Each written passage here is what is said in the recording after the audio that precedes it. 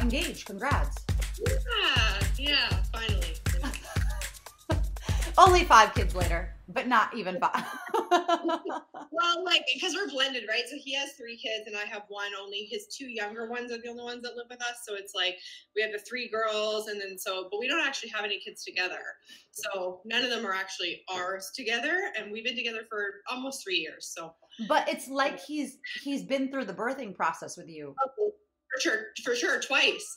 This will be the 3rd birth that we've gone through, so it's kind of like funny. It is really interesting to think how, like, you don't actually have any that are together, but you have you've been through the experience. So essentially, you do have some together, kind of.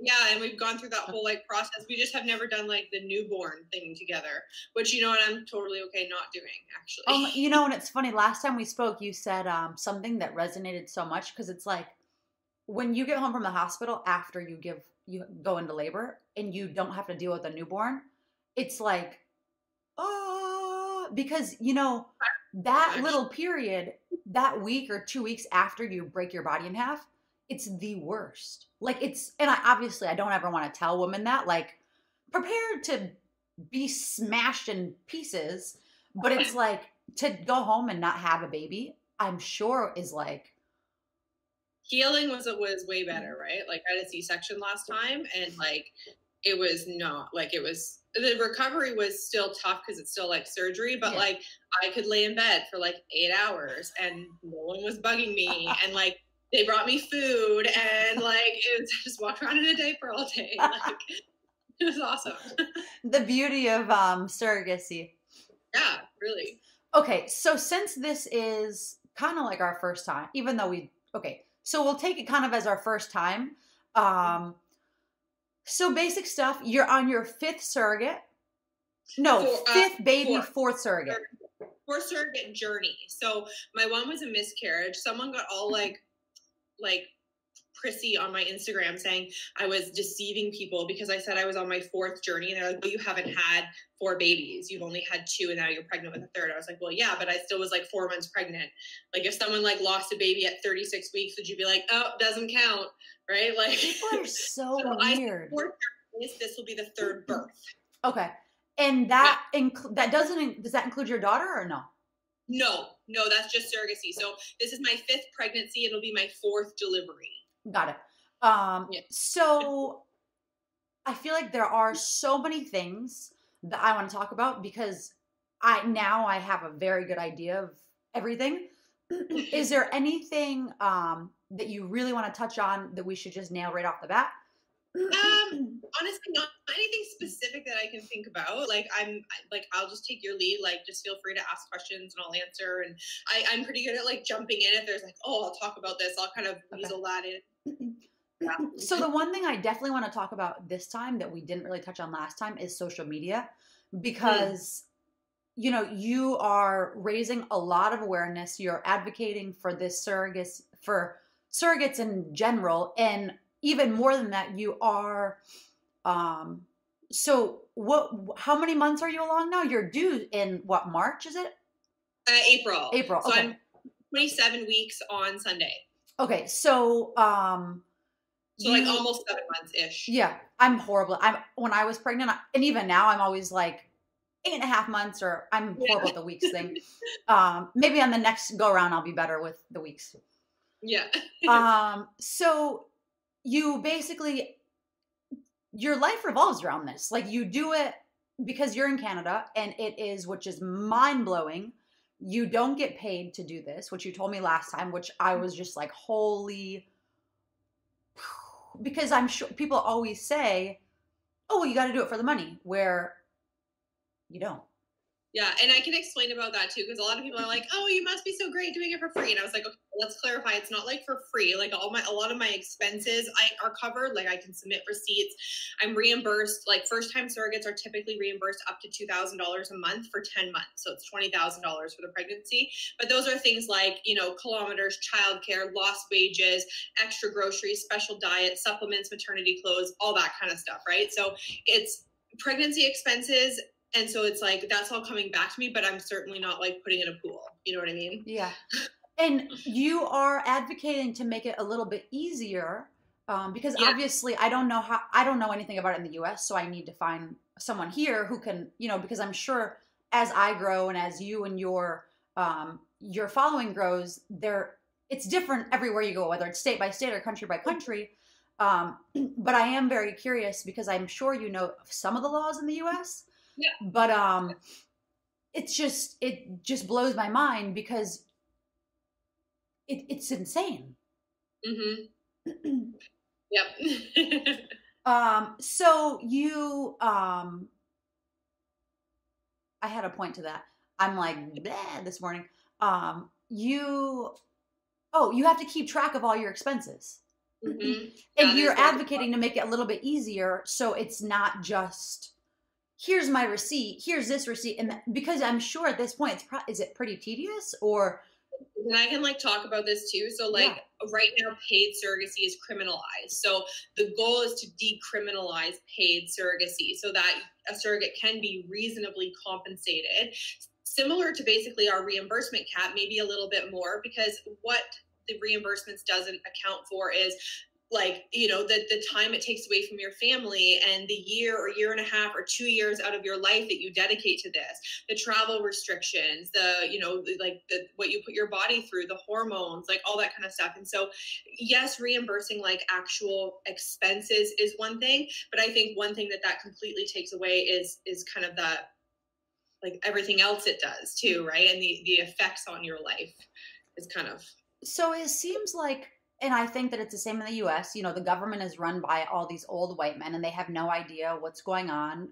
So they just assume that, you're having sex and then you are having someone's baby and then you give it to them. And clearly that's not how it works. We have legislation that explains surrogacy. So I have a full contract and everything that outlines that it's not my egg.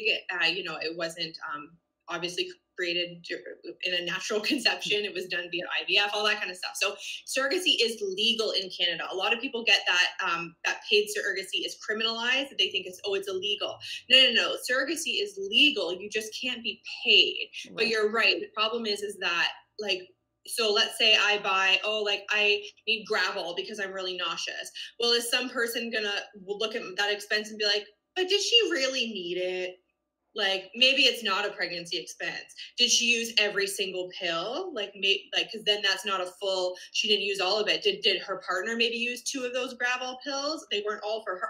It's very, very tedious. And not that the problem again with that is all these rules are in place, but there's no one actually mandating it. There's not anybody checking. There's not any, there's no kind of guiding body for it at all. There's no regulation to actually enforce it, essentially. No, with the exception of the lawyers that put the contract together being here's what you can and cannot be reimbursed for, right? It's really at the honor system and discretion of the intended parents.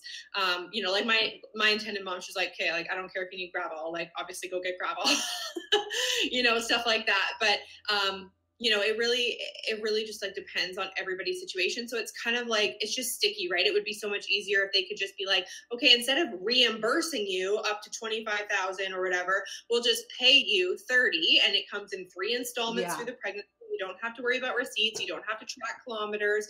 You just use that for what you need it. And it's basically very similar to what's happening now. It's just not having to submit every receipt, track every single kilometer, all that kind of stuff, Even if they just gave you a credit card and said, okay, this is your then they can check it if they want. That's sticky because then it's not in your name and then it can be, then it could there's all really careful with if it borders into financial coercion. That's one of the reasons that there's a lot of and we can talk about this too once we get going. There's a lot of guidelines to be a surrogate and restrictions, and one of them is that you have to be financially stable. Right. And the reason for that is because now, not so much in Canada, because we get things like baby bonus and things like that everybody gets. What is a baby bonus? From work, you're saying? No, where are you from? Are you in the I'm States? in New York. Okay, so we have it's called basically, if you make up to $80,000, the government gives you every month for having kids.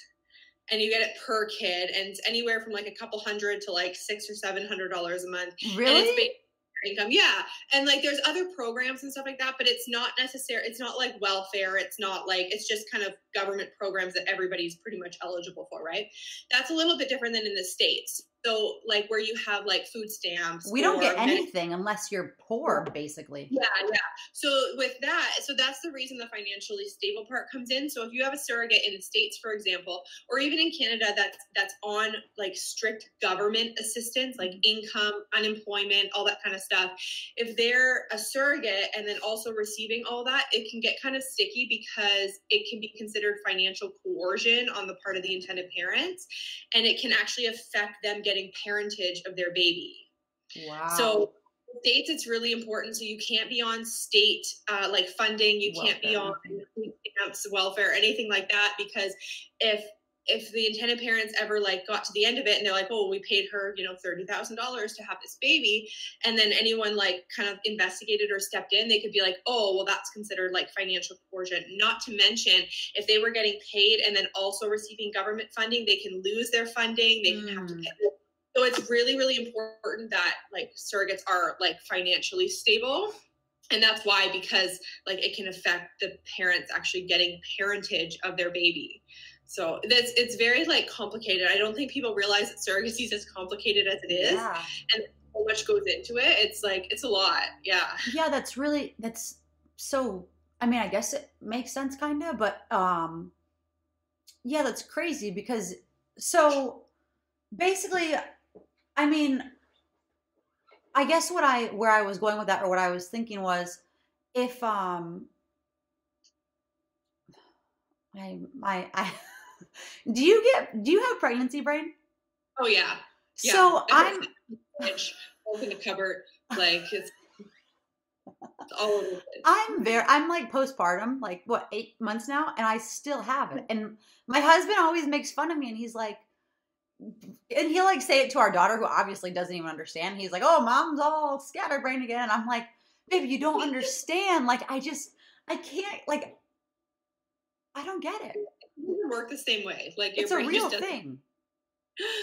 I wonder how long it lasts for." I don't know. I have a 5-year-old and it's still happening. So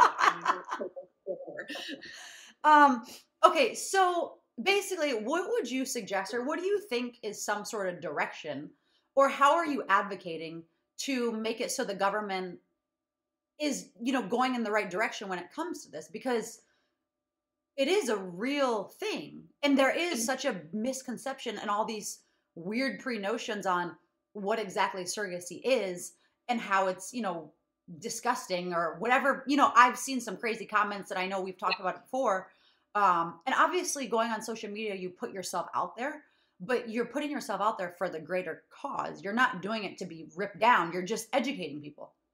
Yeah, I would say I've been pretty lucky that I haven't had too many like negative things on Instagram. The only time that I'll see like a lot of negative stuff is that like if a big page or an article's been written about me or something like that, and then that gets published, sometimes the comments under that. But I think a lot of it, I mean, even when people kind of say those comments, I think I'm really good at kind of approaching that in more of an educational way. I simply think that a lot of people just are really uneducated about surrogacy, and they don't understand what it means or how it works. And so it creates all these kind of like feelings and emotions in them that like just aren't realistic, right? So I think a lot of it comes from a place of uneducation. So I think my biggest goal with my Instagram page is just to kind of show like, you know, because like when I started it, like I used to have a Facebook group like years ago, and I would share photos and stuff. So that way, like people could, my family and friends, there was like 200 people in there that could like follow along. Right. But then it was hard to kind of like find things, and it kept switching. Like it was difficult to navigate. So I switched to Instagram last year, and it just kind of really, really took off. And then I started doing interviews, and I started doing kind of some more like social media. I had a couple posts that went kind of viral. So it really got out there. And then now like a lot of people follow it. And I'm like, well, you know what? If I have this platform I'm going to try to use it the best I can. Of course, I'm reflecting my personality and like my kind of journey through this and like all that kind of stuff. But I do try to, you know, use it as well to show like, this is why you need lawyers. This is why this is important. And this is how this works. And I've explained about the receipts. I've talked about how IVF transfers work and contracts and why you need one and all that kind of stuff. Because I think it's important for people to kind of be able to be like, oh, like this is how it works. And I think it's twofold. So not only is it helpful for, well, maybe threefold. Not only is it helpful for the general public to kind of learn more about surrogacy, because like the only thing that people know about surrogacy is like that Kim Kardashian had a surrogate. Or like, you know what I mean? And so it's like this stigma that like only rich people have surrogates, which is not the case. Like there's perfectly normal people that have surrogates and have babies through surrogacy. And you would never know in your mom group which baby was born via surrogacy, you know, and chances are there's probably at least one. You know, so it's helpful for kind of the general public to learn. I think it's helpful for people researching who want to be surrogates, because I think a lot of people are like, oh, I'm going to be a surrogate. And they don't realize that like, there's a lot that goes into it. Like, you know, there's a lot, and to kind of be prepared in that way. And then I think it's also helpful for like intended parents or future intended parents that maybe are on their own infertility journey and may have to look into surrogacy. And I think seeing an account like mine or like others that kind of share openly like that is really helpful for intended parents to be like, okay, like this is from her perspective, this is how surrogacy works. Like she's normal, like she's, you know, because a lot of people are like, they have an idea of the type of people that become surrogates. And I'm not really sure where that kind of comes from. I know that there's movies like Baby Mama where, you know, she becomes a surrogate because she needs the money and she's kind of, you know, and she's like scamming them. And I think genuinely a lot of people think that that's what surrogacy is. And then of course you get like those unregulated stories that show up in the media or the Lifetime movies about surrogates that keep the baby or, you know, like try to like sue the parents. And I'm like, oh my gosh, I cannot stand these stories because they all happen because they didn't do things legally. They didn't have a contract. They did like at-home insemination without a contract, didn't use a fertility clinic. Like they were not in a legal state, like all this type of stuff, right? Like regulated legal surrogacy is perfectly legal. And there's no way a surrogate would ever be able to take your baby. So when you hear those stories, I think people get really like riled up about it because they're like, oh, it's so dangerous to have a surrogate. Like they might try to steal your baby. And I'm like, I don't want your baby. Like no offense, but like I really don't want your baby. I feel like that's your famous line. It is. Well, and you know, I think that the other part of that is like, they just, and then we obviously discussed this, and I'm going to stop saying that because we've discussed a lot of this, that you have your degree and you're finishing up your degree in a field that, and you've taken classes on it. So it makes you understand that your body's a vessel and you're literally carrying someone else's baby and you're just going to basically deliver it to them. And I think that it's understanding that mentality that people don't understand, because once you have a baby that's yours, you think, well, I couldn't imagine giving it up.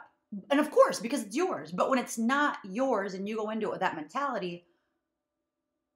Yeah, it's completely different. Like people say, how can you feel a baby move? And I was like, well, when I feel a baby move, I'm like, oh, cool. Like, and then I text the mom and like, he's moving, like so cool. Right. It's not about me. It's not like, you know, and like, I have no desire to take this baby home. Like if I was pregnant with my own baby right now, that would be very different. Right. I'd be planning a nursery. I'd be planning, you know, the birth and like how our family would be changing, bringing another baby. But that's like nothing that's happening right now. You know, it's just, I'm just carrying it. And I've cared for them before, right? Like I love this family.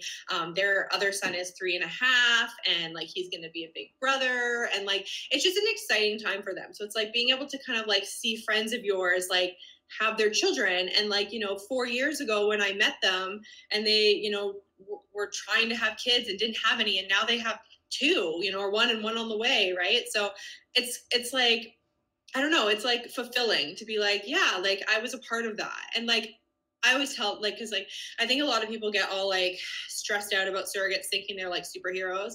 And I like personally have a big problem with like the surrogacy pictures where she's like, where it's like the little kid being like, my mom grows families. What's your superpower? And I'm like, first of all, I feel like that's very insensitive to people that can't have children. Like biologically, Definitely. being able to have a baby is not a superpower, but it's something that I'm able to do, and it's something that she wasn't able to do. So together, we're able to kind of figure it out and do it, right? And let her have her baby, right? Kind of no matter where it grows, it's still going back to her, you know? Yeah, it is. It's nice that you look at it that way because I think that a lot of the times people do tend to be insensitive on one side or the other. They don't see both sides. But because you've been on both sides and you know Yeah. both sides and you're um I guess what you plan to do eventually for your career, it's helpful to know understand and know and you've experienced it firsthand. So it Yeah. only makes sense that you can relate and not so it's good. I mean, I think it's just beyond, it's incredible that you're putting it out there and you are really showing and telling and explaining real life and the reality of what this is. Um, do you know anyone else who, like, do you have like surrogate friends? Does that like, or is that weird or? You know, like so I'm not with an agency, but with a lot of the agencies that I know, the Canadian agencies, they usually have like their little like community and stuff like that, and they'll do get-togethers, and I think that's really nice because it kind of gives people like other surrogates that are kind of going through the same thing, and that's kind of cool. I do know other surrogates, and I've met a ton through Instagram and things like that. So yeah, like it is like this little community, right? And people kind of we all kind of are going through the same thing together. And so I think that's kind of interesting. And I think it's really nice to have like a support system like that if you need it. And especially for first time surrogates, that's why I think like going with an agency for a first time surrogate is really helpful because not only are they going to kind of guide you through the whole thing, but they're also going to provide that like support system that you might need, you know? Well, and I think that most women that go into it, they're probably not looking to have a career in it, or maybe they are. I don't know, but you know much more in depth because Yes. Yeah. Like, and I started out very like great. I feel like we need to start like recording this. So I that am, I am, I've been. so I feel like I'm like, are we even going? Yeah, I am. Okay, I totally forgot. Oh my, me and my damn scatterbrain. I'm the same way, right? This is That the if problem. you Part of the pregnancy, I don't know what, you know. to be like with your career, you know very in depth how it works with having to. So you didn't have an agency. So I did at the very beginning. So when I first signed up with Okay. surrogacy, I was with an agency, and that's how I found my first two sets of intended parent or three sets of intended parents. And then this one we're not with an agency because it's a sibling journey. We didn't really, we use the same lawyers. We kind of are doing everything the same, so we didn't have to have that middleman. But agencies are really helpful because they're going to kind of walk surrogates through the process and intended parents, right? So, and if you're a first timer and you don't really know a lot, it's kind of helpful to have that. So for me, like I've obviously like when I first started, I knew nothing about surrogacy. Like I signed up very quickly and I did not do as much research as I would advise other people to do. Simply because I didn't know I had to, right? So I think that's why like I tell people now, like do research, like follow people. And I say like don't necessarily even look at surrogacy, but follow people that are documenting their infertility journeys and get the intended parents perspective. Because I think when you go into surrogacy, really understanding why somebody needs you to help complete their family, I think your empathy goes up a lot and it becomes more of like a collaborative thing, not like I'm a surrogate and I'm so great. It's like, this person needs someone like me or they wouldn't be able to have their baby. And so I'm really happy I can help in a small way to be that for them, you know?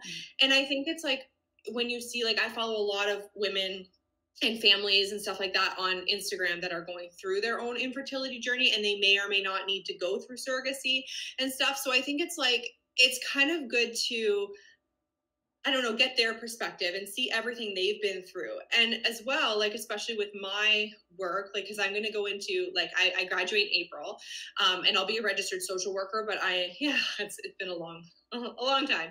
And I have my first degree was in childhood development type studies, but then also grief and death and dying and trauma and loss. So I kind of have that kind of grief and bereavement and trauma background as well. So I really want to kind of help counsel and help guide intended parents and surrogates through infertility, through loss, through grief, all that kind of stuff.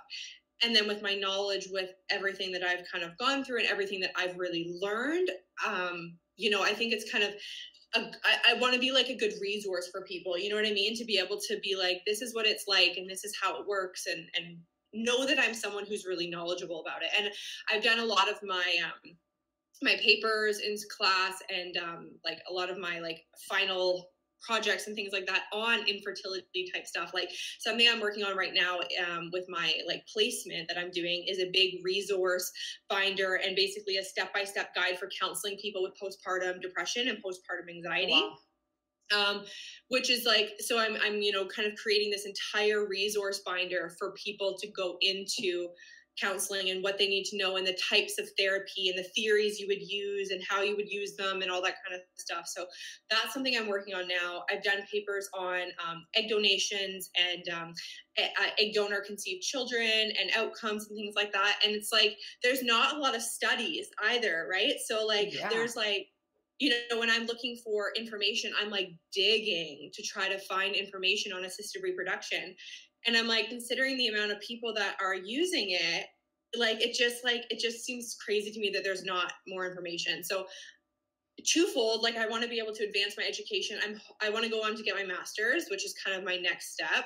And then I'll be able to register as a psychotherapist. Nice. And then that's kind of where I want to have my own private practice. I want to do specialized fertility counseling, kind of things like that. I want to work with donors, surrogates, intended parents. It's like, I don't know exactly the direction it'll go, but I know like generally where it'll be. Well, and it's cool because you're taking classes, you're in school, you're working on your degree, but you're doing all the things that basically will help you and assist you once you finish. Because I feel like when most people are in school, they just write and do aimless shit. Like they do aimless papers and they're just like, oh, I just need to pass. Like I just need a grade. And it's like when you're living it fully, like your life is fully submerged in this. And it's so cool to see and to watch your journey. Like, even if you just, scroll way back in your Instagram, you can see everything you've been through because yes, you document it, but yes, you're also so open about it. And it's like, it's constant and it's so awesome to obviously I'm not a part of it, but it feels like the viewers are because we can see everything and you are very transparent and you share the good, the bad, the ugly, everything. Yeah, that's kind of my goal, right? Is like, I know that like there's a lot of and like, so far this journey has been like very good. It's been very like relatively low complicated, except for like crazy headaches and like, like stuff like that. And I've kind of talked a little bit about that kind of stuff.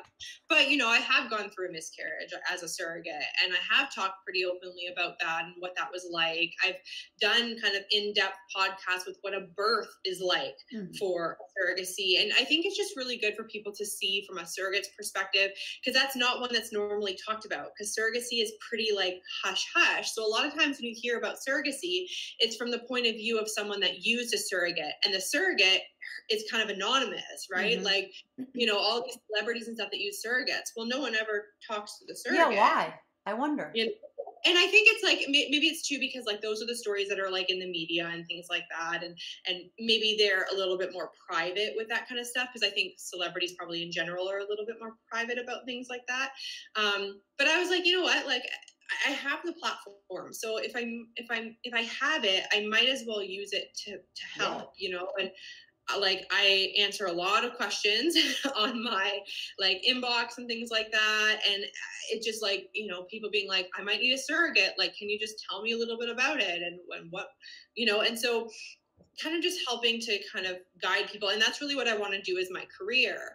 And that's what I'm hoping to do kind of when I graduate in April, is do more like actual fertility counseling. So people that are hey, like they can book sessions with me, they can book Zoom calls, they can book that to go over like, here's where we are in our journey, here's where we live. And then I kind of am familiar with the Canadian law. I'm familiar with kind of how to go about it, what agencies there are, how they need to kind of the steps they need to take, the costs that are associated with that. So I kind of do want to turn that more like basic advice giving into, no, I'm actually qualified, I'm qualified to actually give advice about this now. So that's kind of my goal after I graduate, is to be able to actually provide info sessions and things like that for people to kind of learn and understand and get a direction of where they want to go. Well, and who could possibly be more qualified than someone who has lived through it multiple times?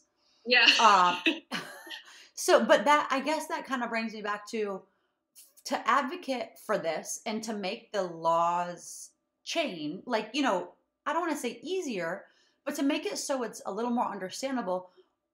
How and what are people supposed to, like, is there, you see these petitions going around, people sign, you got to get X amount of signatures or whatever. What is it that you do, or you could do, or would do, or theoretically, to make it legal? Yeah. So there are a lot of like lobbying efforts. Of course, everything with COVID right now has kind of stopped a lot of stuff, right? Because they're on the back burner right now as far as legislation goes. So a couple of years ago, I actually was part of like a lobbying effort in Ottawa where we went and talked to different like MPs and stuff like that, and kind of made the case for decriminalizing surrogacy. And there is some places that like are continuing to do that and stuff, and it's really just about getting like the awareness out there, advocating, writing letters to your MP. Like if you're someone that's using a surrogate or need a surrogate, or you are a surrogate, writing to your MPs being like, hey, like this needs to change. Like, there's a decent percentage of people in the world that need assisted reproduction. Why is it not covered by healthcare? Why is it excluded from extended health care? And like why it should not cost us $80,000 to have a baby just because my uterus doesn't work or whatever it is. You know what I mean? Like, I feel like infertility is one of those medical conditions that's just like excluded. Like if you need insulin, you can go get insulin. And if you need a heart transplant, you can get a heart transplant. And if you need like any other medical assistance, like that's there. But for some reason, infertility is like, oh, too bad. Like, I wonder why though. Like people, there is a real thing about being sterile. There is a real thing about being, not being able to have kids, or only having miscarriages, or not being able to get pregnant. Like it's a real issue that family or women and men and whatever face. So why is it? And it's everywhere. It's not like, I know women who, they've done IVF, 6 times, 8 times. And it's like, each round is super expensive. Even if you do IUI, it's still expensive. Yeah. Like obviously much more affordable than IVF, but why doesn't it? No insurance covers it. It's not like, why? Yeah. Like why? Yeah. And well, I think it's really comes down to kind of, it's just not mainstream and people don't talk about it. And I think people are starting to, because people don't talk about it. That's why, I guess. Yeah. And like people like, all these people in legislation tend to be men that don't deal with this kind of stuff. They're not dealing with recurrent miscarriages. They're not dealing with hormone issues. They're not dealing with low lining issues. Like those just aren't things that they're having to deal with. So it's not even on the radar. So unless we put it on the radar, like actively and aggressively constantly put it on the radar, it's not going to be there. And I think that's where like the advocacy piece comes in, right? And being able to be like, look, this is a real thing. Like this needs to change. Like this needs to be part of healthcare, because reproductive health is healthcare, so I think that's kind of an important thing to kind of just keep like nagging at them long enough, they've got to change the laws at some point. Well, and I think that when you explain it, like if someone needs insulin, you get it. If someone needs, these other things, if you break your arm, you get a cast. Like it's an actual thing. It's a real issue. And I think that when you explain it that way, it's like, oh, because if like, for example, like when people don't go through it, how are they supposed to know? And exactly what you said, most of these men, because the reality is that when you're a woman, you're the one who's going through it. Like my husband doesn't know anything about what's going on with my body, or he's like, he's like, let's have sex. And I'm like, babe, no, I'm fertile right now. Like, I don't want to get pregnant right now. Don't touch me. Like, no. And I was like, you know what? Let me put the app on your phone that I use to track it. He's like, I don't want. And I'm like, then don't be crazy when I say no, because I see what's going on and I know that this app knows what's happening. So no. Yeah.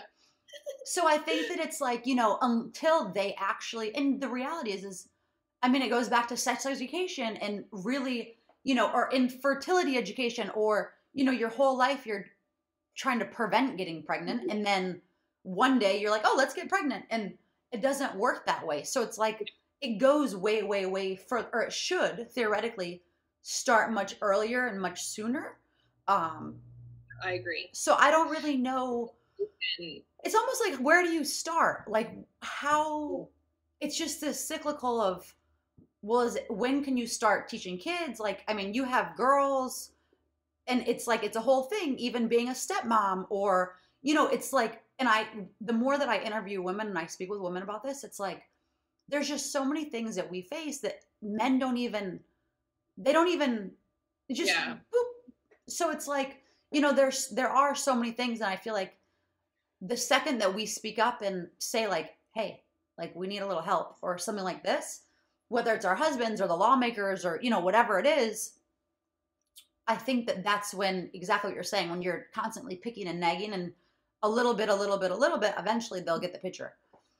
Well, and I think women in general, like, are kind of always taught to kind of sweep things under the rug, and it's not as bad as it seems. And it's like, when you have issues that only affect women and stuff, it's like, well, yeah, like, but you have to kind of get your voice out there, right? And like, it's tough. Sex education is a big one that I really want to try to like do. And like, I would love to do talks at high schools. I would love to kind of like do speaking and stuff around that, because that's one thing that is completely lacking from the entire sex education curriculum. Like, completely.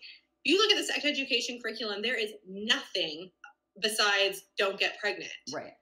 It's not, what if you have PCOS? It's not, what if you have endometriosis? What if you like don't ovulate? What, like, and then there's, first of all, and then not to mention that there's basically zero information for like homosexual kids or trans kids, like nothing. And so it's like, it's like this very narrow grouping of people that sex education applies to. And then what happens is if you have, 50% of the class that doesn't apply to, they're not listening. Well, and like, do you know when they start it over there? Sex ed? Yeah. Okay. So so there was like a few years ago, there was like a reform to the sex education, and they started teaching it in like kindergarten, and everybody freaked out because, okay, so hear me out here. Okay. So it was like health sex education, but in kindergarten it was talking about like consent, and it was talking about your body is your body, and it wasn't here's how to put a condom on a banana in kindergarten. It was consent, and it was, but everybody freaked out because sex education was starting in kindergarten. And why would they name it that? I mean, the problem, that was the other issue, right? It's all like marketing, so they need to market it to that group so parents don't freak out. But even like, I think like starting in grade 4, 5, and 6, you should be talking about those things. Yeah. You should be like, children should be able to anatomically name body parts. I know kids that are 10, 11, 12 that don't know proper names for things. And like the social worker in me, or the future social worker in me, always goes to like, when we see kids who are abused and stuff like that, like, this is why this is so important that they learn this stuff early on, because if they're learning in school that your body is your own and no one is allowed to touch it but you, unless you say so, unless it's the doctor, unless they're looking, like, you know what I mean? And then you have a kid being like, oh, well, that's not happening at home for me, right? Like, it kind of like, if we totally exclude that, then we're like missing opportunities to help kids, right?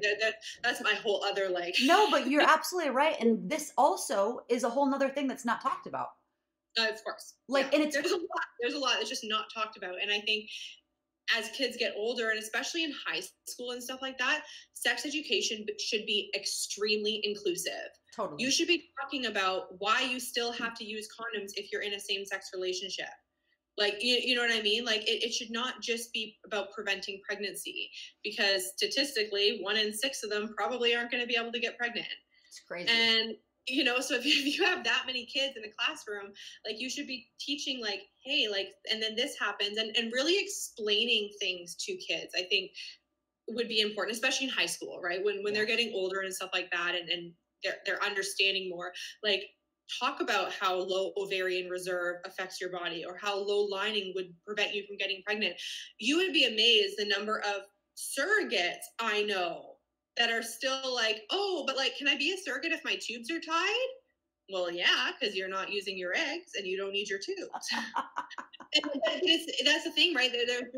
There's really not a lot of education past don't get pregnant, here's how to use a condom, use birth control, and the whole consensus is about not getting pregnant. Yeah, exactly. And it's about what if you can't get pregnant? Yeah, no, it's it's really so crazy to think that. And there a lot more light needs to be shed on it, because it's not ever. And I guess that only when you get there, right? So you have kids, you're doing surrogate, like, I have a little one, so this is something I'm constantly thinking about now, like, well, how are we going to have the talk? And even though, she's just a few months old, it's something that I do think about, because I see, you look at other parents and you see, oh, I like that, or I don't like that. I don't want to do that. I do want to do that. So it makes you really think and question, and, well, what happens when we get there? So it's definitely something that needs a start. Yeah, for sure. Like, I would definitely be an advocate for making sex education way more inclusive. Like, I'm someone who believes that access to birth control, it should be very easy. It should be very easy to get access to birth control for teenagers. It should be very easy for them to get access to a health center and things like that. And I think it's better in Canada than some parts of the States, for sure. But it's not perfect, right? And, we can see in other countries that they're seeing positive rate. Like, when you teach sex education, when you teach proper forms of birth control, when you make it available, abortion rates go down, teen pregnancy rates go down, like as a whole, they're more educated. Like, I just think there's a lot more we could be doing. Yeah. In that department, as an aside from all the infertility stuff that I do, I think that's like actually something that's really important. Well, what do you think? I guess, because this would have to start with the parents, right? Like, the parents go to the schools and they say, listen, this is, whether it's a public school, a private school, whatever. I'd assume that private schools would be able to make changes a little bit easier and more quickly. What would you suggest? Because it is something that, I mean, obviously you can start at home and talk about it freely and openly, but if one kid is missing out, or two kids don't understand, or they're not getting, because in New York, or where I am in the city, it's very nanny driven. It's very, the parents are working and the nanny's with the kid for 12 hours or 14 hours. And the nanny's not going to talk to the kid about that. The barely speaks English, or like, whatever it is. So it's a very interesting kind of disconnect of, it has to be at school. Like, yeah, I think that's like the hard part too, right? Because like, as a public school, like, our kids are in public or Catholic. So that's the other thing. We have some kids in Catholic education, and they're like, they just skip over the whole thing. Like, sex education, who needs that? So yeah, you should. I think not, because, well, and Catholic schools even more, like, don't necessarily believe in IVF, or don't support IVF necessarily, or assisted reproduction, or homosexual relationships, or trans relationships. Like, you know what I mean? So it's difficult to kind of make something inclusive when the system is designed to be non-inclusive. Right. Yeah. And I think, like, the hard part, right? So, I think, but again, like, the more people know as a whole, and, I'm one tiny, tiny, tiny little piece of this, but everybody who shares, and everybody who's open, and everybody who is like, yeah, I'm going through infertility too. And then people know about it. Like, 10 years ago, nobody knew if anybody was going through infertility. Even still, like, you have no idea the people around you that have been struggling with miscarriages. And, in the type of stuff that I do, I have a lot of people that message me being like, I just had my third miscarriage at 5 weeks. These are people I have known for years, and I had no clue. Or people, or family members or stuff like that. And it's just like, you would have no idea, like no clue. And like, I just think the more we like talk about it, not saying that everybody needs to talk about it. I don't think that, obviously people want to keep certain things private, and that's okay too. But I think the people that are comfortable, like, kind of bring those things to light, because no one knows it's happening. We know it's happening. We know 1 in 4 people have miscarriages, or 1 in 4 pregnancies end in miscarriage, but no one talks about it. Mm-hmm. And there's been a good handful of people that I'm close with, that I've known, that have come to me and be like, I need your opinion on this. Like, we've been trying, because they know that I'm kind of knowledgeable about that. And I'm like, I had no idea. Like, I'm so sorry. I had no idea that you were going through all of this. And these are people you work with, your neighbors, your people in your kids' soccer practice classes. You know what I mean? Like, these are normal, everyday people that are going through this, and it's way more common than you know. Way more common. There was something that I heard of recently, and it made me really realize how undereducated we are as a population, as women, as, there's a lacking component and it's basically if you have a negative blood type. Do you know about this? Yep, I have negative blood type, so. So do you have to do that, or maybe you don't, the RhoGAM shot, or? Yeah. So I haven't had it yet in this pregnancy. You usually get it right around I think at my next appointment I'll get it. How does it work? Because how is it that, like, I'm a mom. I didn't even know my blood type until I had her, basically, because, you're in the hospital and they're telling you all this stuff. I think I might have even come across it in the paperwork. I don't think they ever told me, but it's like, I think, is that a basic thing? Because clearly it's something that. Blood types. What's that? Like, it's only if you have a negative blood type, and it's basically to prevent your body from fighting off the baby. So if the baby has a positive blood type, your body might try to fight it off. Now, typically in pregnancy, if you have early bleeding, you have to get it. So in my 2 pregnancies ago, I had early bleeding at like 6 and 7 weeks. I had like a subchronic hematoma, which is like almost like a blood pocket in the uterus. And when it comes out, it's very scary because there's blood everywhere and you think it is carrying. Well, that happened at like 6 and 7 weeks. And so I had a lot of bleeding. So I had the RhoGAM shot quite early. This time I've had no bleeding. So it can wait until closer to the 3rd trimester. But it's basically to prevent your negative blood type from fighting off a potential positive blood type baby, if that makes sense. Yeah, no, but I mean, I only learned about it maybe a month ago from a woman who I was talking to on here also. And it's like, why? There's a lot that like people just don't know. Like, you would think that like, and obviously when you become a mom or, you're going through this, you learn a lot, like every day you learn something new, but it's like, there are certain things where maybe when kids are younger, oh, hey, because how many times have you've given blood, you've had your blood drawn, you've done this, you've done that, and you never know your blood type. I never knew my blood type until I had my kid. So it's like, maybe they should tell you these things. Yeah. Yeah. I knew my blood type when I was in high school, because when I was in high school, once you turn 17, you can go donate blood and you get out of class if you go donate blood. So me and my friends would be like, yeah, let's go donate blood. And then I found out I have a rare blood type. So then they're like calling me all the time being like, come and donate. We need your blood. So then I donated like a good couple times and all that kind of stuff. So I found out really early what my blood type was.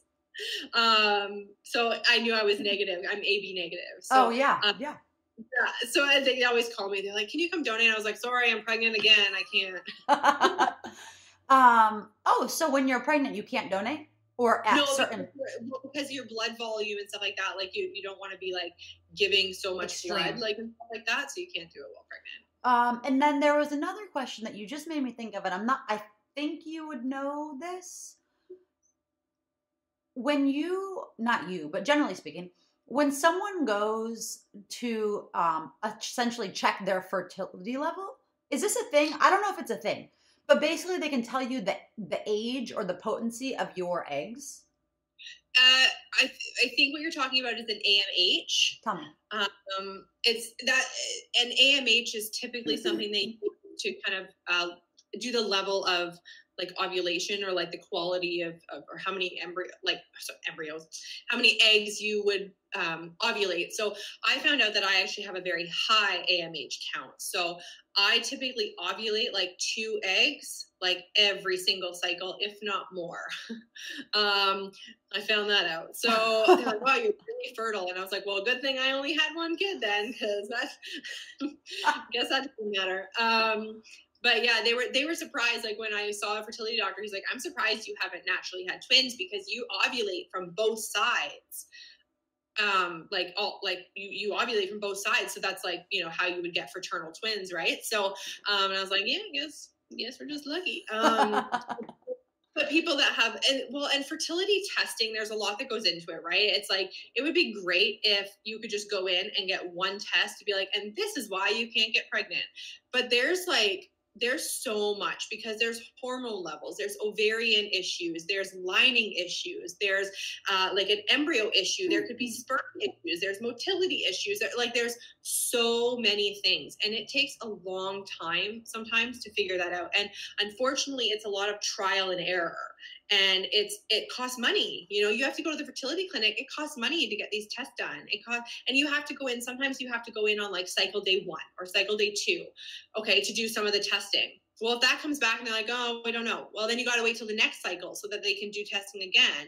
Or, you know, you have to come back multiple times in a cycle to figure it out. You're taking time off work, you're doing testing. Sometimes you'll be taking, like, if they suspect ovarian issues, you'll be taking medications to help induce, facilitate ovulation. If it's a lining issue, you'll be taking extra medications to thicken a lining. If it's a miscarriage issue, maybe it's your hormone levels or progesterone. Like, it's just, there's trial and error all the time. And I know that that's really frustrating for people. I have family members that are dealing with that right now. And it's frustrating. It's the constant unknown. And then you get the dreaded, like, unexplained infertility. And it's like, you're a doctor. You should be able to explain this to me. You would think. And then, you know, a lot of people going through like infertility, that it's just frustrating. And it's just like heartbreaking, because you're like, why? Like, why isn't this happening? And I feel like I've learned a lot. Like, you know, when I went into surrogacy, I was very like optimistic and very like, oh, surrogate, like, so great. And like, I was part of this like community of surrogates, and we were all awesome, and we went to the retreats, and like, it was great. And I'm like, this is so cool. And now it's like, I'm like, okay, that was great, but like, there is a whole side of this that is like not sunshine and rainbows here. And I felt very left out of that side initially. And it wasn't until I really started like really getting into everything and really learning on my own and really trying to understand that I was like, this is hard for these people. Like, I remember when I transferred, so like the baby I'm pregnant with now, his older brother, when I was in the process of getting pregnant with him, I remember going for embryo transfer and being all excited. And I had like my fancy socks on and like my, like, you know, like good luck t-shirt and all this stuff. But I remember my intended mom being sad. And like, I felt so terrible, because she was like, oh, like, you know, today is the day I realized that I'm never going to be able to carry my own baby. And my heart like shattered, because I'm like, oh my God, here I am thinking that I'm like this like superhero who's coming to like save her day. Because this is like, you know, 5 years ago when I like really didn't understand what all went into this. And I just felt so bad, because I'm like, I didn't even think about it that way. Yeah. Like, I didn't think about that. And I feel terrible for not understanding that. And I think kind of since then, I'm like, I try to be really sensitive to intended parents and sensitive to kind of the journey that they're going through. And be a lot more like empathetic, because this is hard. And I recently did a post actually about like infertility trauma, because that's something that as a counselor that comes up, right? Mhm. And it's that, the trauma of infertility doesn't go away when you have a baby.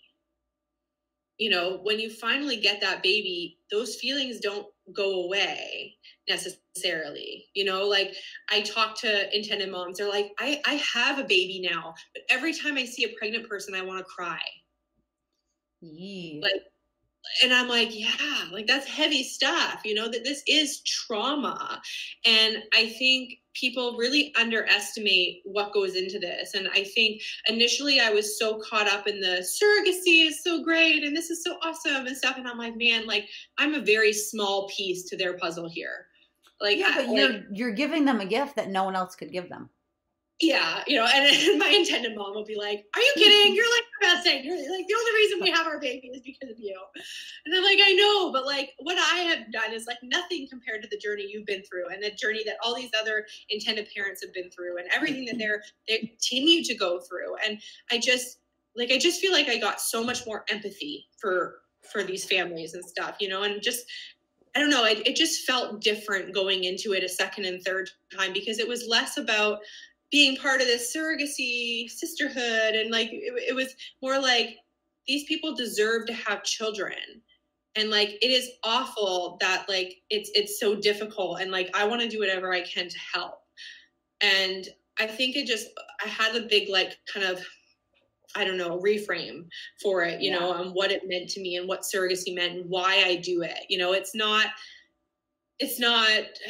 like, it's not to I want to just help all these people and do all this. It's like it's so much deeper than that. You know what I mean? It's almost like I don't even know how to explain it. Like, it's just like, yes, I've never been through infertility. I've never had to deal with that, but I've been close to a lot of people who have. I've counseled people who have.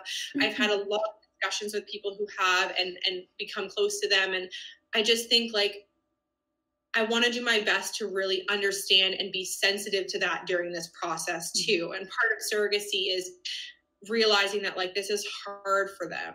This is not an easy road. Even though you're happy your surrogate's pregnant, like it still brings up a lot of feelings, I'm sure, about being able to not do it yourself, right? That's hard. That's hard to do. And as a woman, when you're told your whole life, like that your whole goal in life is to have children and be a mom and all this stuff, and then you can't, that's a lot of like negative feelings. And like my job as a future counselor is to work with people for that and helping to process this trauma, because infertility and dealing with miscarriages and dealing with recurrent loss and the trauma and the financial struggles and the constant like comparing to other people, like this is trauma. And I think there needs to be more specialized counselors that are familiar with this process. And I'm very familiar because I've been through it and through kind of my training and my experience and talking to women and counseling women during this. Like, I think there needs to be more people that are really specialized in this type of specific trauma that comes along with infertility. Yeah, absolutely. It's like everything that we talk about, it's just such, I don't want to say basic stuff, but it is. Like half the population, or more than half the population, is women. A huge part of those women, the huge percentage, have babies. And even more than that percentage probably want to have babies. So it's like it's something, and it just goes back to kind of normalizing it and talking about it and, openly discussing, because the more that we just keep sweeping it under the rug, the more it's just going to be overlooked. Yeah. When it comes to like counseling women and this type of stuff about that specifically, is it because there's a woman who I think that her also, that or I don't know if you do. Anyhow, she's done IVF, IUI, she's had twins, she just had another one. But her thing was actually the exact opposite of what you're saying is, so she got pregnant with twins with an IUI, and then she had to have a reduction, or with triplets. She had to have a reduction. You're talking you know about what I'm Erin. talking about. Yeah. And I love her. And it's crazy because, you don't think about it. And she said to this day, like her and her husband barely spoke about it. And only recently did she actually like confront it head on. And, that's when you really kind of work through things with anything in life, but this especially because everywhere you go, you see pregnant women and kids and schools and, so it's like something that how can you really just keep it bottled up? You really have to deal with it because yeah, yeah. And I think like I've talked to a couple people on Instagram because my messages are always full. I like keep having to go back and like be like, okay, I need to respond to these 100 messages before the next ones come in, so I try to respond to like all of them, but I do have intended parents and stuff that will like message me and stuff like that, be like, it's really difficult, or how do you process this and how do you do that? And I think the problem is that like I've had intended parents tell me that like they've gone to, or moms who are trying to get pregnant, go to counselors, and counselors like just not understanding about infertility. And I was like, man, this is not like, okay, there needs to be specialized fertility counselors, and they are out there, but there's not a lot of them. And especially ones that are really knowledgeable about all the different things that go into it. If I have a client that comes in and tells me about, all the medications they're taking, I'm going to know what that means. I'm going to know the acronyms that they're using. I'm going to know what, BFP means, and I'm going to know what DPT means, and like all these little infertility acronyms, which is almost like a whole language in itself. I'm going to understand that, and I'm going to be able to kind of identify with that a little bit. So I think that helps, even on a very, very surface level, just being educated about infertility and the treatments, the medication, the process, because that saves someone having to come in and explain to you for 3 sessions that cost $130 an hour where they're at. I could put an overview and know exactly, like, I'm going to understand all of that because I know that stuff. I've had people tell me that they've gone to see counselors, and they're really struggling with the fact that they made it like, okay, so perfect example, and this is like something that comes with like loss and things too, right? So there was someone that messaged me, and they had made embryos, and they went to thaw the embryos, and none of them survived the thaw. So like their 3 embryos or whatever it was that they had were gone. And she was heartbroken, and she went to go see a counselor, and the counselor was like, okay, so they were just embryos. Like they weren't like, you didn't miscarry. Like it wasn't, and they didn't understand. And I'm like, okay, but to this person in that's their opportunity. Well, how to grieve, right? We can't tell people how to grieve. We can't tell people what is a loss and what isn't a loss. Same like the person who went on my Instagram and said that my first journey doesn't count as a journey because the baby died. Okay. That's great that you don't count that, but my intended mom sure did. Yeah. And the expensive needles that I took, and the DNC that I had to have, and the hemorrhage that happened after, and the heartbreak that happened, and the idea that was their last embryo and they were never trying again and they were now done. That kind of counts actually in my mind. So it's so weird. Like I just can't wrap my head around the people who just don't like, maybe they're just not open-minded. Maybe, I don't know. People go through different things. People grieve differently. People, and so it's like, why can't you just be understanding of that? Like, why do you have to put your 2 cents in and say, oh, well, that doesn't count? Well, okay, maybe it doesn't to you, but who cares what you think? Because it's not happening to you. Why do you have to, say stupid things that just, like, I just don't get it. Yeah, that's exactly right. And as a future counselor, if I have a client, it is not my job to tell my client what they should and should not grieve. It is not my job to tell them that, oh, well, you don't need to grieve an embryo. It was just an embryo. Or you don't need to grieve a chemical pregnancy because it was just a chemical. It didn't really count. Well, if it counted to them, it counts. Like, yeah, it's that simple. That's important to kind of like it is not my job as a counselor or future counselor to tell you what you can and cannot grieve, and we're going to process it, and we're going to work through that, and we're going to talk about it, and we're going to kind of work our way through it. But some people that those embryos were everything to them, and to hear that they didn't survive, that could be as devastating as somebody who miscarried at 12 weeks. Yeah. And you don't have the right to tell somebody what is and isn't grief for them, So, and I think that's like a lot of counselors just not understanding infertility. And I've had a couple people message me saying that the counselor that they have seen just doesn't understand that the chemical pregnancy meant something to them. Like, oh, so you weren't really pregnant.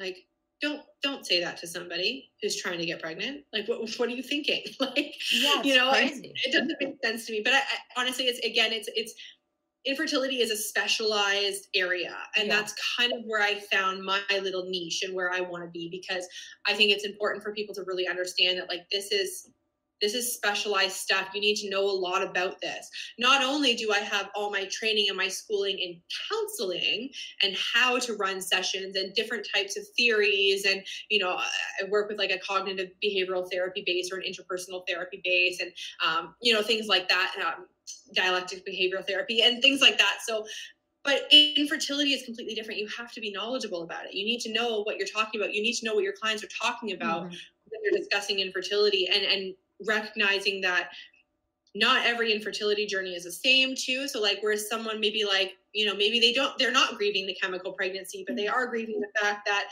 you know, they can't buy a house now because they're trying to pay for embryo storage. Like those are all things too, right? It's complicated, it's compound, and it needs more than just, I think, a regular counselor. And that's really why I want to specialize in fertility specific counseling. Yeah.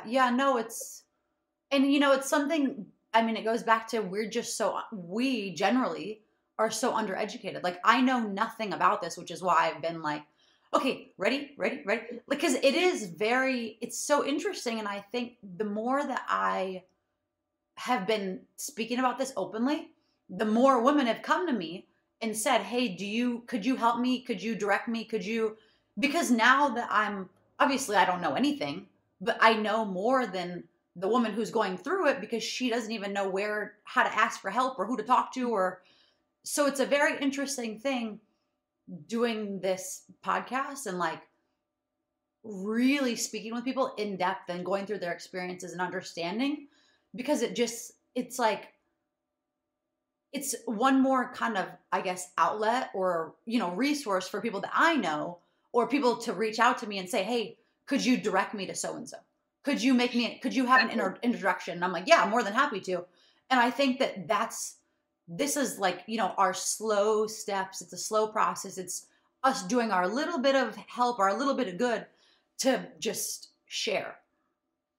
That's exactly the way I see it, right? It's just like, if I can do anything that will help even one person figure out where they're doing this, or counsel one person, or send someone in the right direction, like, I think I'm doing the right thing, you know. And being able to kind of advocate with a platform, and being able to kind of, you know, do podcasts and do lobbying in Ottawa and with Parliament and stuff like that. And like, I think it's all those little steps that help, like, oh, this is real. This happens for a lot of people. And you know, reassures intended parents that, like, hey, there are great surrogates out here. Surrogacy is a viable option.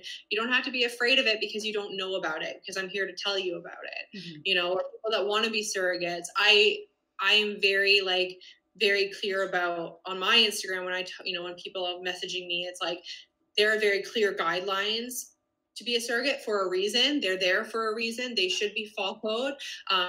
Even if not every fertility clinic follows them, the basic, like the big rules and stuff like that kind of govern surrogacy should stand. You know, like for instance, it's like, the general guidelines is that a surrogate should have no more than 5 previous births and no more than 3 previous C-sections. So, you know, are there wonderful women that have had 9 children and have great births and everything's great and they want to be a surrogate? Sure. Should they? Probably not. Of course, there are clinics that do kind of make exceptions for stuff like that. I've seen exceptions made for higher BMIs, for a lot of kids, for more C-sections. It's more lenient in Canada, which I don't necessarily think is probably the best thing.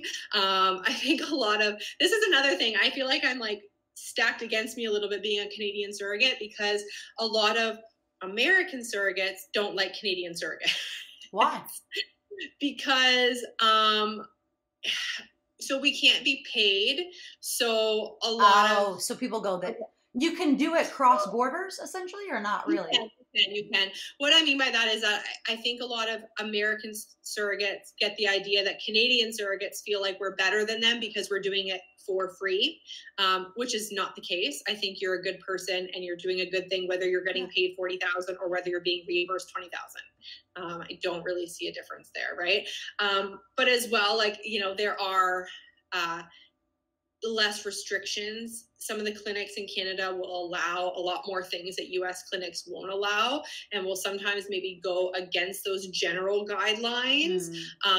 And so I think a lot of like American surrogates get very like defensive of that, being like, no, like the guidelines are in place for a reason because they're there to minimize risk to you and the baby and the intended parents and all that kind of stuff, right? So yeah, so but I think like I really want to be like, no, like just because they'll allow you to have 9 births doesn't mean that you should. And if someone came into my inbox and is like, I've had 8 children and I really want to be a surrogate, I would be like, no, like you shouldn't.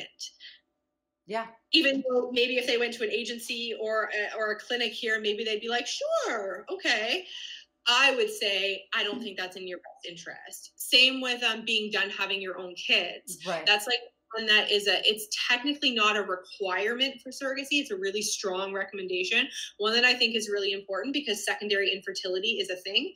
And IVF has increased risk for the placenta, increased risk for bleeding, increased risk for complications and things like that. And I personally know of surrogates who have lost their uterus being a surrogate due to bleeding and due to, you know, have had to have emergency hysterectomies. I know surrogates who have had ectopic pregnancies and had to have their tubes removed or their ovary removed or something happened. So it's very, very important to be done with your family. Whereas there are some clinics or some agencies or intended parents that are like, oh, well, yeah, if you want to have your own kids after, that's fine. You know, but if a surrogate came into my inbox and was like, hey, like, I really want to have a few more kids. I was thinking of doing a surrogacy first because I want a bigger age gap between my kids. And then in like 4 years, having another baby. I would advise them to wait. Right. You know, because, and then I'll explain the risks and explain why this is important. And, you know, because I think that's something that maybe isn't done as much, being like, this is why this rule is important. And this is why you should follow it. Just because somebody is willing to bend the rules or somebody is willing to kind of go around this doesn't mean it's probably the best option for you. And I think my goal is to kind of inform and be like, this is the information you need to know. If you choose to go against that, then there's nothing really I can do, obviously. But that's the recommendation. This is why it's in place. This is why it's important. There are risks by not following this, you know, that kind of stuff, right? So I think the American guidelines are much better. And those are the ones that I kind of say, like, if people come to me, they're like, these are the general guidelines. This is what you should be following. You know, I just think there needs to be a little bit more regulation. And I think a lot of people in the surrogacy community, it's a small community, and people get very defensive of it, as they should, right? Like, I think this is something that's important to a lot of people, and keeping it legal and keeping it safe and keeping it regulated is really, really important. It's really important to me. And I like cringe every time I see those like horrible stories in the media about, you know, the surrogate that kept the baby or like all this stuff. And people are like, oh, this is why surrogacy is so bad. I was like, no, this is why illegal, unregulated surrogacy without a contract is bad. Right.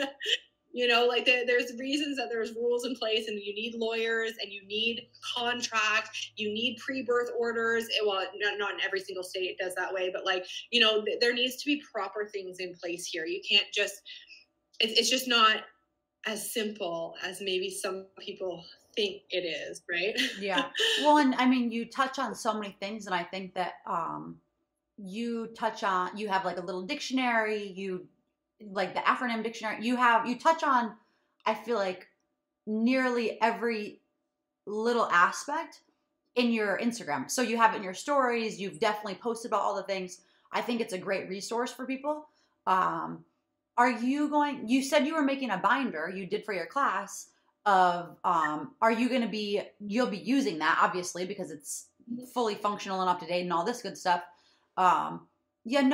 It's a crazy thing because you only hear about bad stories, which doesn't make sense. Like, I mean, I guess, you know, the news, if you want to hear the latest killing or murder or anything bad, turn on the news. Like, you never hear anything good on the news. So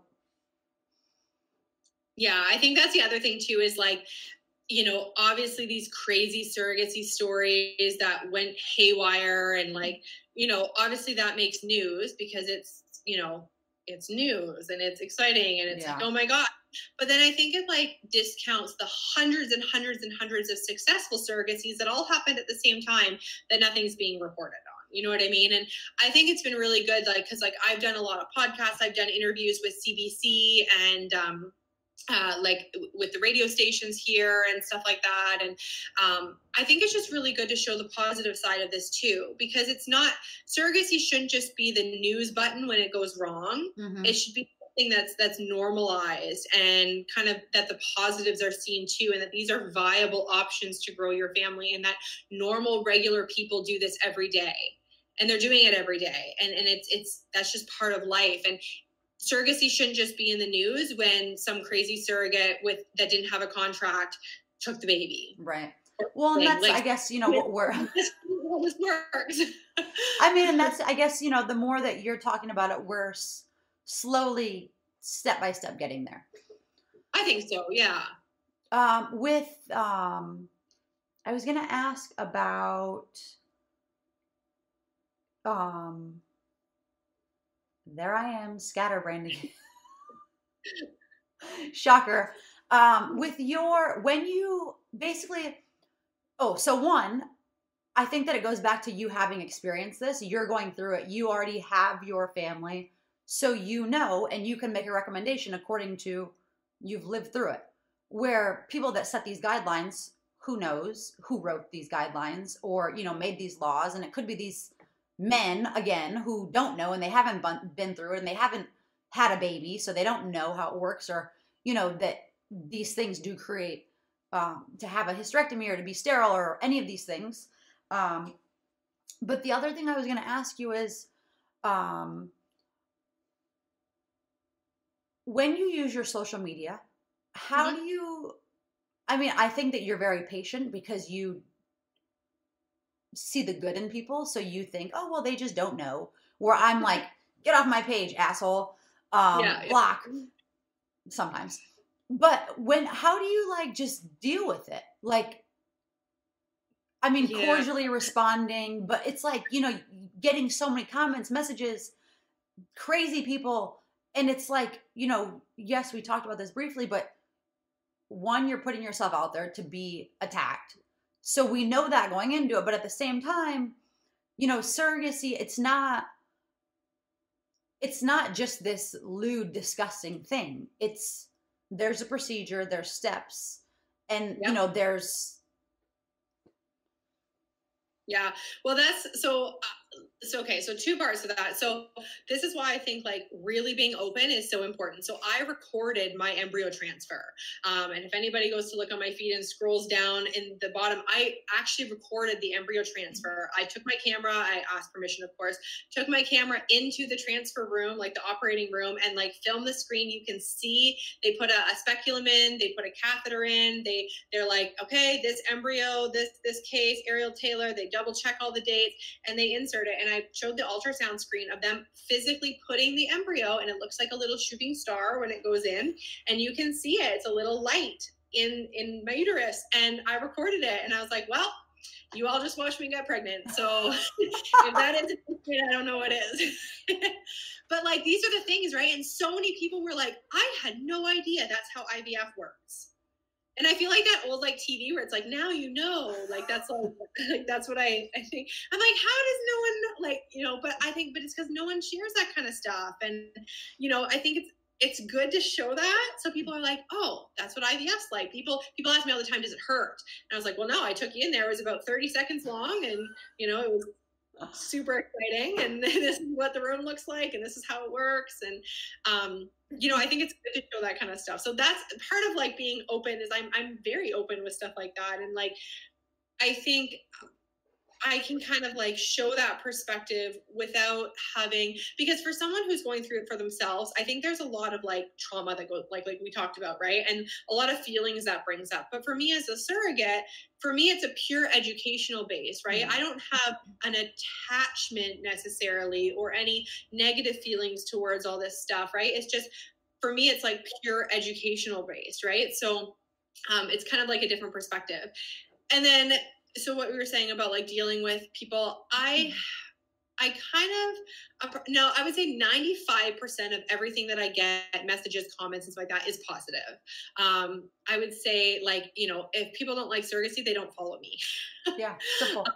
You know, every once in a while, I'll get like some random like person make some comment, but it's like usually some like fake account with two posts and 0 followers. So I'm like, well, I'm not overly concerned about your opinion. You know, I think the way I try to approach it is always from an educational base. And I always think, even if this person is just kind of being like a jerk or something like that, and they're really just trying to stir the pot, like, it's not my job to change their mind. It's my job to show, and it's okay if they disagree. I'm not asking everybody to agree with surrogacy. I'm not asking everybody to think it's right, because some people just purely don't. And you know what? You're entitled to your opinion. But I also think, like, I'm a professional and I want to be a counselor, and I don't want anybody to ever look at my feed and my responses and be like, wow, she was really rude. You know, yeah. Like I always try really hard to educate and be, you know, open and responsive, and, you know, hey, you don't have to agree with surrogacy. It's totally fine. You know, we don't have to say rude things, because, and the other thing too is always think, you know, and I've said this to somebody on a comment before, someone being like, oh my God, surrogacy is so disgusting, blah, blah, blah. Or like, you know, the person that said that my journey wasn't a real journey because the baby died. And I'm like, gosh, how would that intended mom feel to read that? Yeah. That, oh, my baby didn't count because it died. And I always think, like, you know, you have no idea. I always urge people to, you know, you have no idea what family members can see you write, what your peers, what your employers or employees or coworkers and things like that. And chances are at least one of them is dealing with this. And how hurt would they be if they read some comment that you wrote about how, oh my gosh, well, maybe if God didn't want you to have a baby, like, or maybe if God wanted you to have a baby, he would have given you one. Like, how hurtful is that to, you know what, that's your opinion. And if that's it, I'm not going to sit here and try to change your mind. Yeah. But keep in mind that there are people you care about that are probably going through this. And I just think it's important to kind of like come at this, at least from my perspective, with a little bit of grace and a little bit of compassion and a little bit of empathy, and just kind of, you know, I educate the best I can. If there's really, really silly comments, I just delete them. Because I'm like, no, there's certain things that just aren't going to be on here. You know, but that's part of being able to have the platform, right? Like, I am in control of what's on here. Totally. And I just think I want it to be a positive space, and I want it to be a place where people can feel comfortable following and sharing and becoming educated without having people like attack them. You know what I mean? Yeah. Well, so last 2 questions. One is about education, and then the other one is, and I know you've addressed this, but quickly, people say, well, why don't you just adopt? And you have a very good response to this, because you do. Yes. I just did a post recently about this, about why intended parents like always get the question, well, why don't you just adopt? Every time a surrogacy, why didn't they just adopt? There's so many babies in the world that need homes. Okay, first of all, there actually is not. And I can speak for Canadian kind of foster care, et cetera, that there's a big focus on not removing kids from homes. And they've really tried to not, because they've seen the long-term effects of just removing kids from homes. CAS, which is your version of like CPS, is that what it's called? Yeah, the protective, yeah. Or the CAS.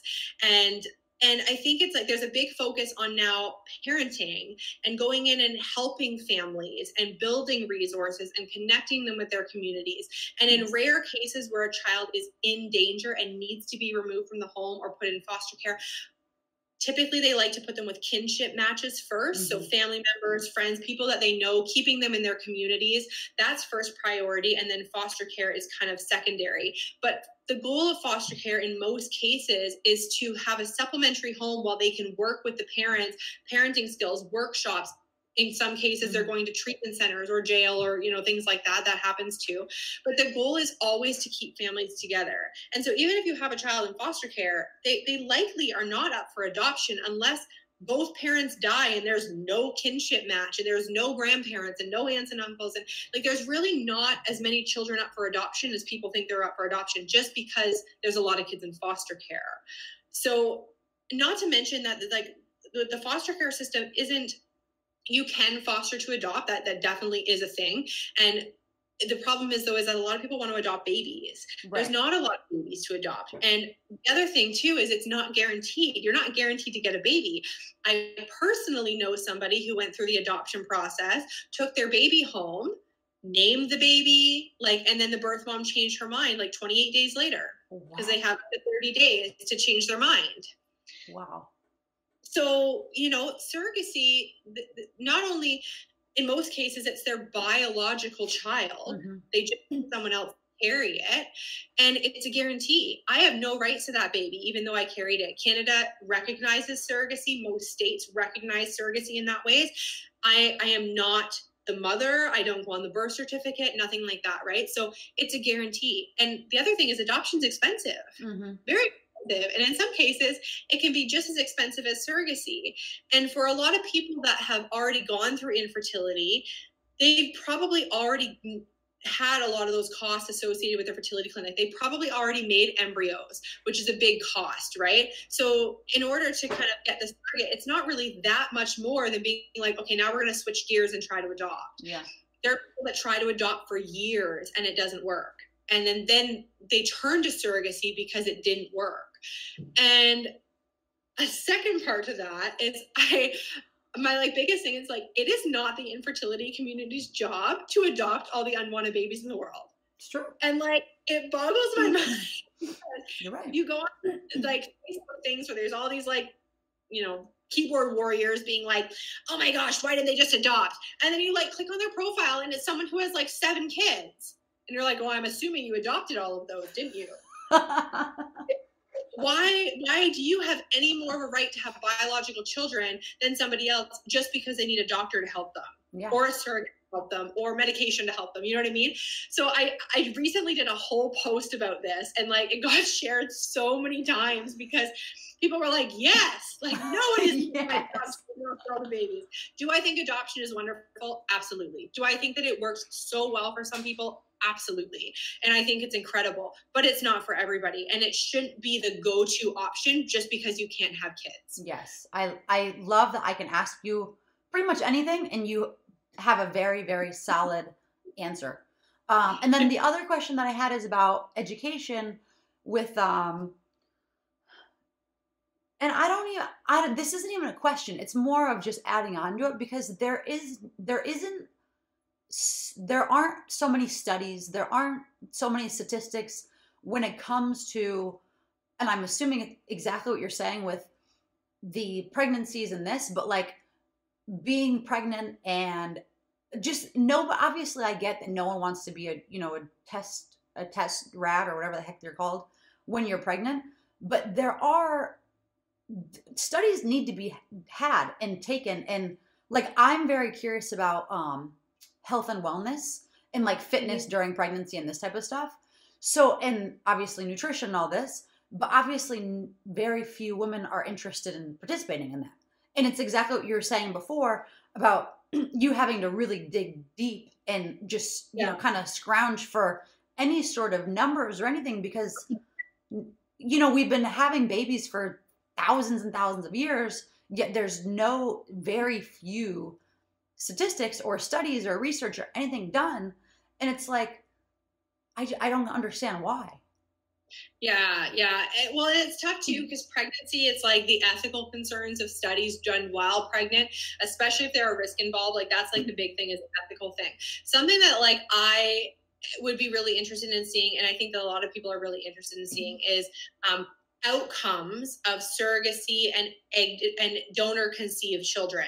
So I did a big project last year actually about donor conceived children. I took a family therapy course, and so I kind of direct everything into some sort of fertility. So because I'm good at writing about it. So if I can write 15 pages and a research study about this, I'm like all over it. So and the problem is that like so much of the research, some of the most recent research we have about egg donor conceived children is like from 2006. And those were, like that was some of the most recent.